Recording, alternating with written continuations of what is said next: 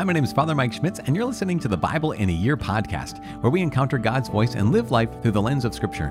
The Bible in a Year podcast is brought to you by Ascension. Using the Great Adventure Bible timeline, we'll read all the way from Genesis to Revelation, discovering how the story of salvation unfolds and how we fit into that story today. It is day 295. You know what that means? That means there are 70 days left, something like that. I don't know. We're reading 1 Maccabees chapter 14, Sirach chapter 34 and 35, as well as Proverbs chapter 23, verses 22 through 25. As always, the Bible translation I'm reading from is, you guessed it, the Revised Standard Version, Second Catholic Edition. I'm using the Great Adventure Bible from Ascension. If you want to download your own Bible in a Year reading plan, you can visit ascensionpress.com/Bible in a Year. You can also subscribe to this podcast and receive daily episodes and daily updates. Happens automatically. As we said yesterday, it is day 295, reading 1 Maccabees chapter 14, Sirach chapters 34 and 35, as well as Proverbs chapter 23, verses 22 through 25. The first book of Maccabees, chapter 14. Capture of Demetrius and the eulogy of Simon.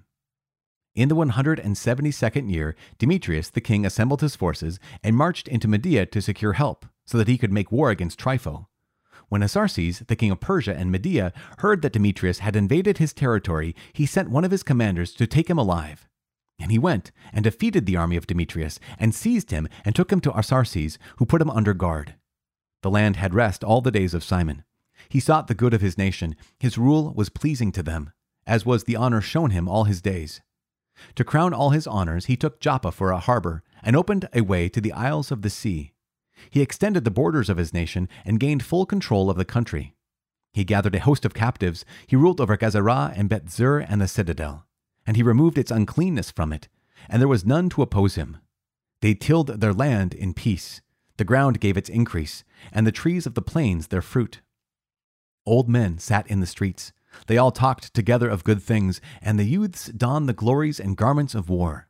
He supplied the cities with food and furnished them with the means of defense, till his renown spread to the ends of the earth. He established peace in the land, and Israel rejoiced with great joy. Each man sat under his vine and his fig tree, and there was none to make them afraid. No one was left in the land to fight them, and the kings were crushed in those days. He strengthened all the humble of his people. He sought out the law and did away with every lawless and wicked man. He made the sanctuary glorious, and added to the vessels of the sanctuary. Diplomacy with Rome and Sparta. It was heard in Rome, and as far away as Sparta, that Jonathan had died, and they were deeply grieved. When they heard that Simon his brother had become high priest in his place, and that he was ruling over the country and the cities in it, they wrote to him on bronze tablets to renew with him the friendship and alliance which they had established with Judas and Jonathan and his brothers. And these were read before the assembly in Jerusalem. This is a copy of the letter which the Spartans sent. The rulers and the city of the Spartans, to Simon the high priest, and to the elders and the priests and the rest of the Jewish people, our brethren, greeting.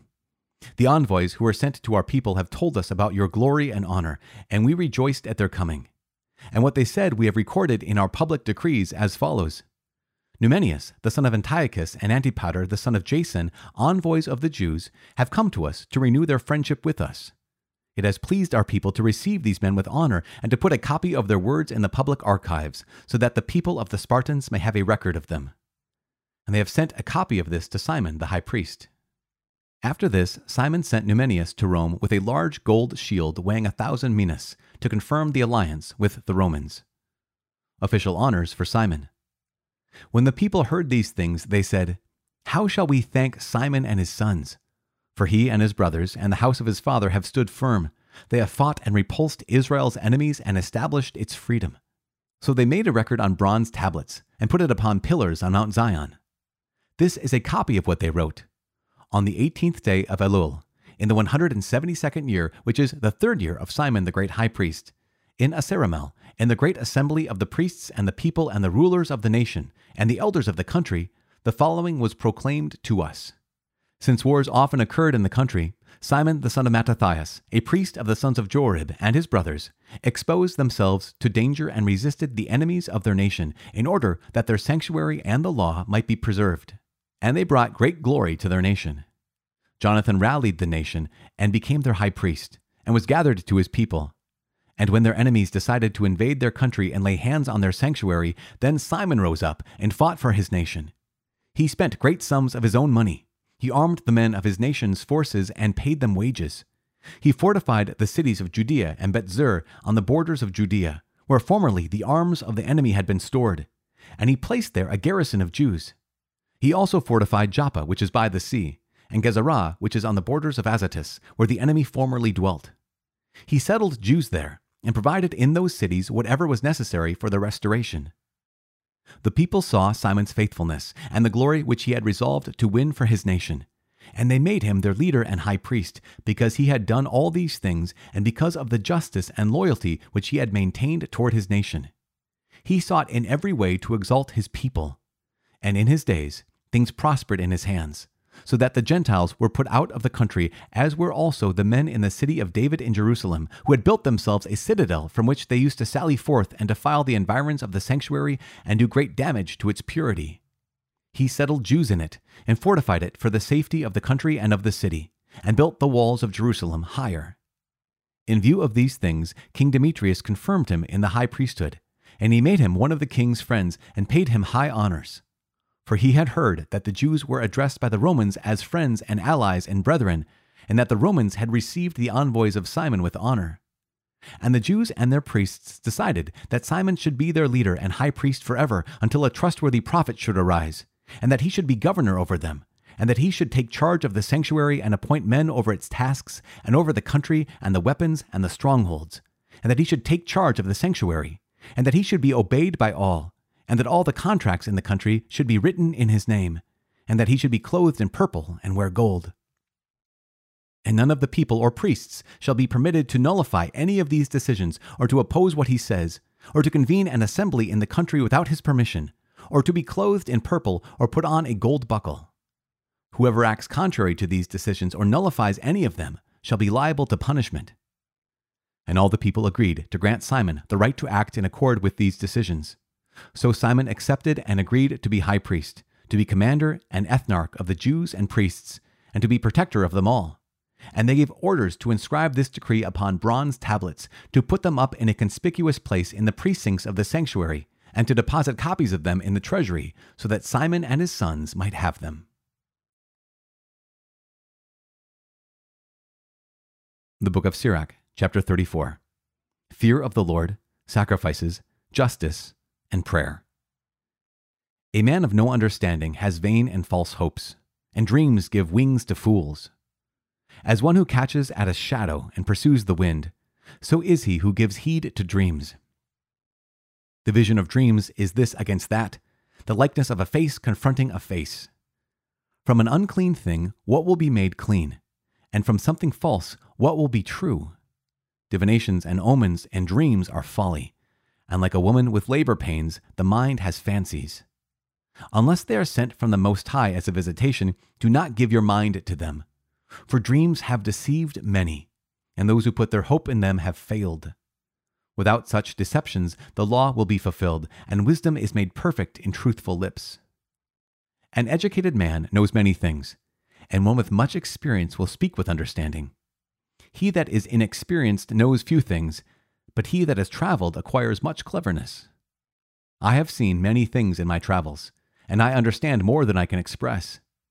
I have often been in danger of death, but have escaped because of these experiences.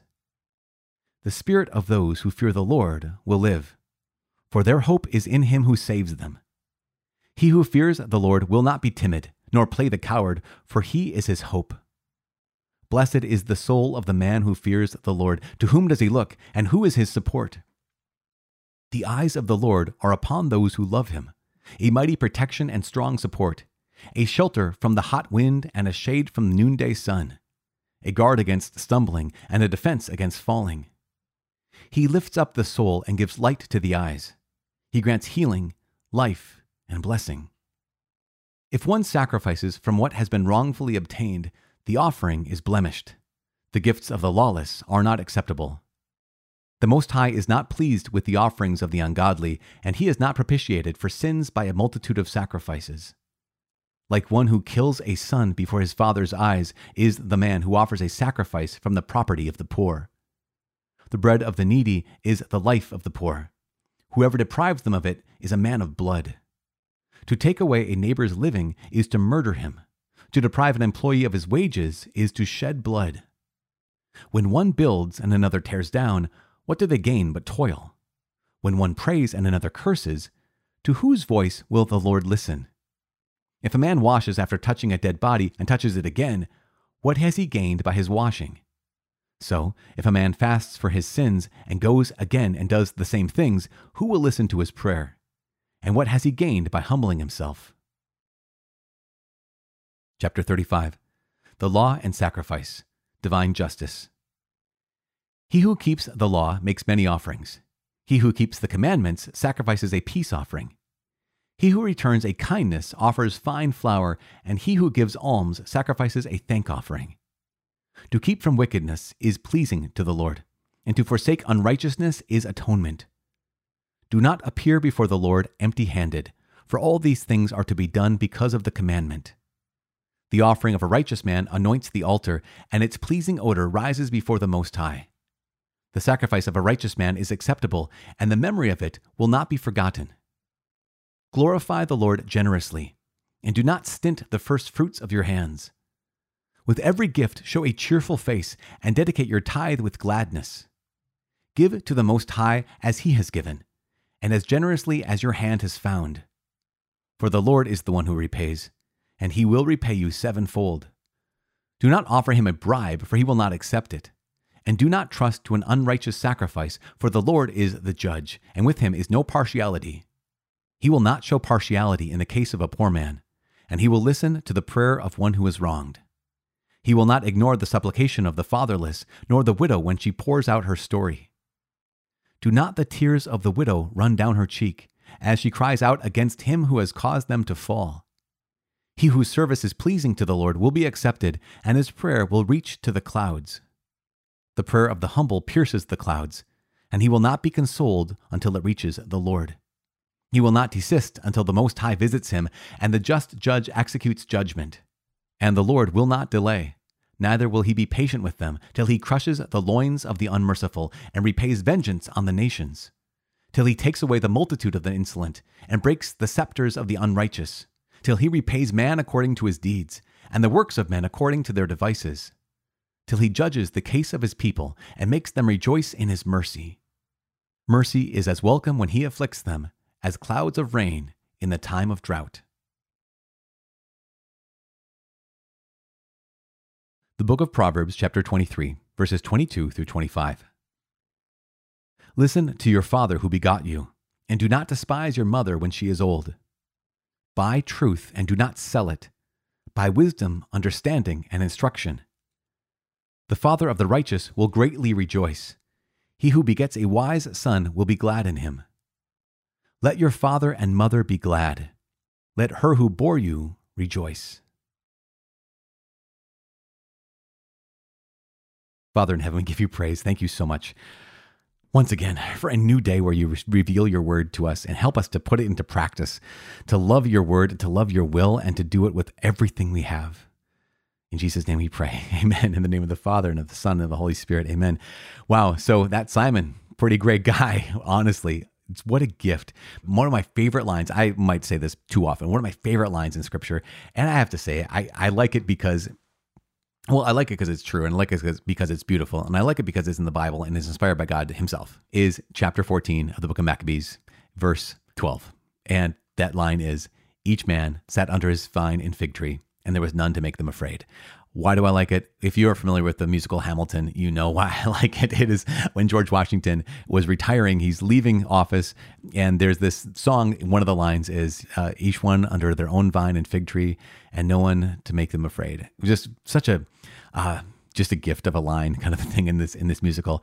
But it also comes from here. It comes from, there's a couple different lines that talk about this in the Old Testament. This is the one that's most clear.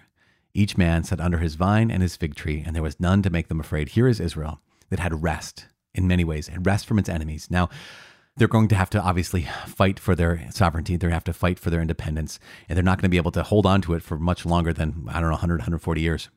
At the same time, there's a gift of being able to even just say, maybe this is it.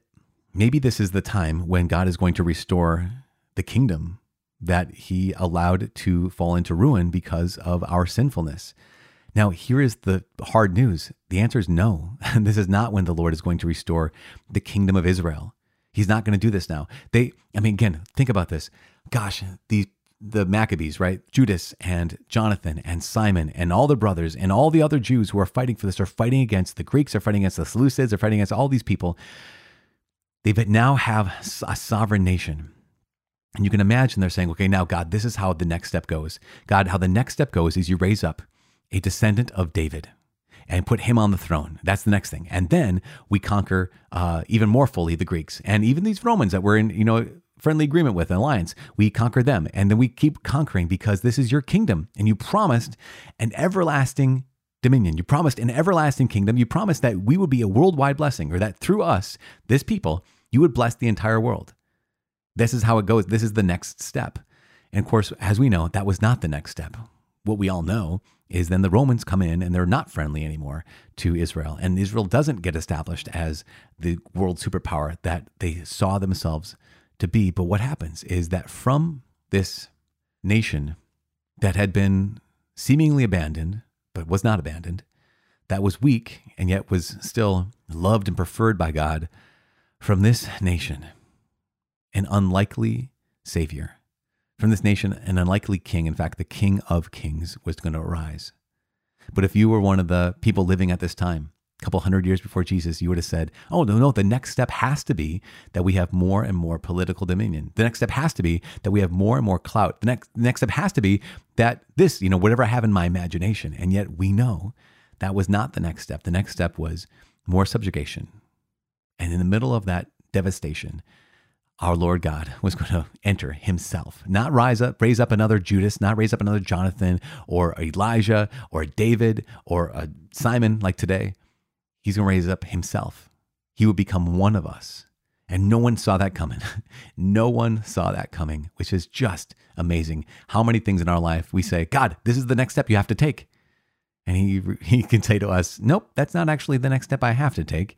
The step I'm going to take is going to bring you more blessings than you could possibly imagine, but it is not the step you anticipate. So, Sirach, let's jump over to Sirach for just a second, because once again, it talks about being wise. And not only being wise, but there's a piece there that isn't just knowing a lot, but is knowing how to live, really, knowing how to live. That's prudence, right? That wisdom that's called prudence is knowing how to live. For example, chapter 34, verse 9, it says, an educated man knows many things, and one with much experience will speak with understanding. He that is inexperienced knows few things, but he that has traveled acquires much cleverness. And he goes on to say, I have seen many things in my travels, and I can understand more than I can express. I've often been in danger of death, but have escaped because of those experiences. There's a piece that no, I can do this because of the fact that I now don't just have a lot of data at my fingertips. I have a lot of wisdom. The practical wisdom to know, to do what was right in the moment that it's right to do the thing. That's a very complex way to say that prudence is the ability to do the right thing at the right time and in the right way. One last note, because chapter 35 talks about worshiping God. There's something so powerful where it talks about the sacrifice of a righteous person. In chapter 35, verse 7, it says, the sacrifice of a righteous man is acceptable, and the memory of it will not be forgotten. Glorify the Lord generously, and do not stint the first fruits of your hand, right? So that sense of don't skimp on the gift you give to the Lord generously. Verse 9, with every gift, show a cheerful face and dedicate your tithe with gladness. And I love this. This is because it's really important, because it gives us a very clear understanding of who God is. Give to the Most High as he has given, and as generously as your hand has found. So God has given us everything. So give to the Most High, give to God as generously as he's given to you. For the Lord is the one who repays, and he will repay you sevenfold. So this is the goodness of God and this injunction, right? To worship the Lord and give him generously. But then, because he's going to repay. But then verse 12, do not offer him a bribe, for he will not accept it. And that is, so good. So you have this sense of, here's God who says, please give generously. I will give, I'll bless you. But also, don't give this as a bribe. How many times we can even see that a little bit in us. Like, okay, God, I'm going to hand you this thing, or I'm going to do this thing for you, and then you give me the thing that I'm asking for.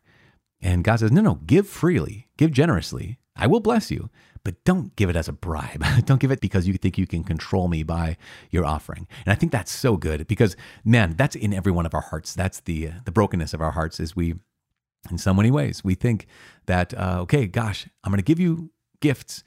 I'm going to give you my time, my life, my heart, my everything. You're going to bless me. But how many times does that slip into, I'm kind of a mercenary, kind of a mercenary heart where I give it to the highest bidder. So God says, don't avoid that. Be on guard against that bribery. Be on guard against the mercenary heart. And so we are on guard. And so we need prayers because, man, that's our brokenness, part of our brokenness. Got a lot more where that came from.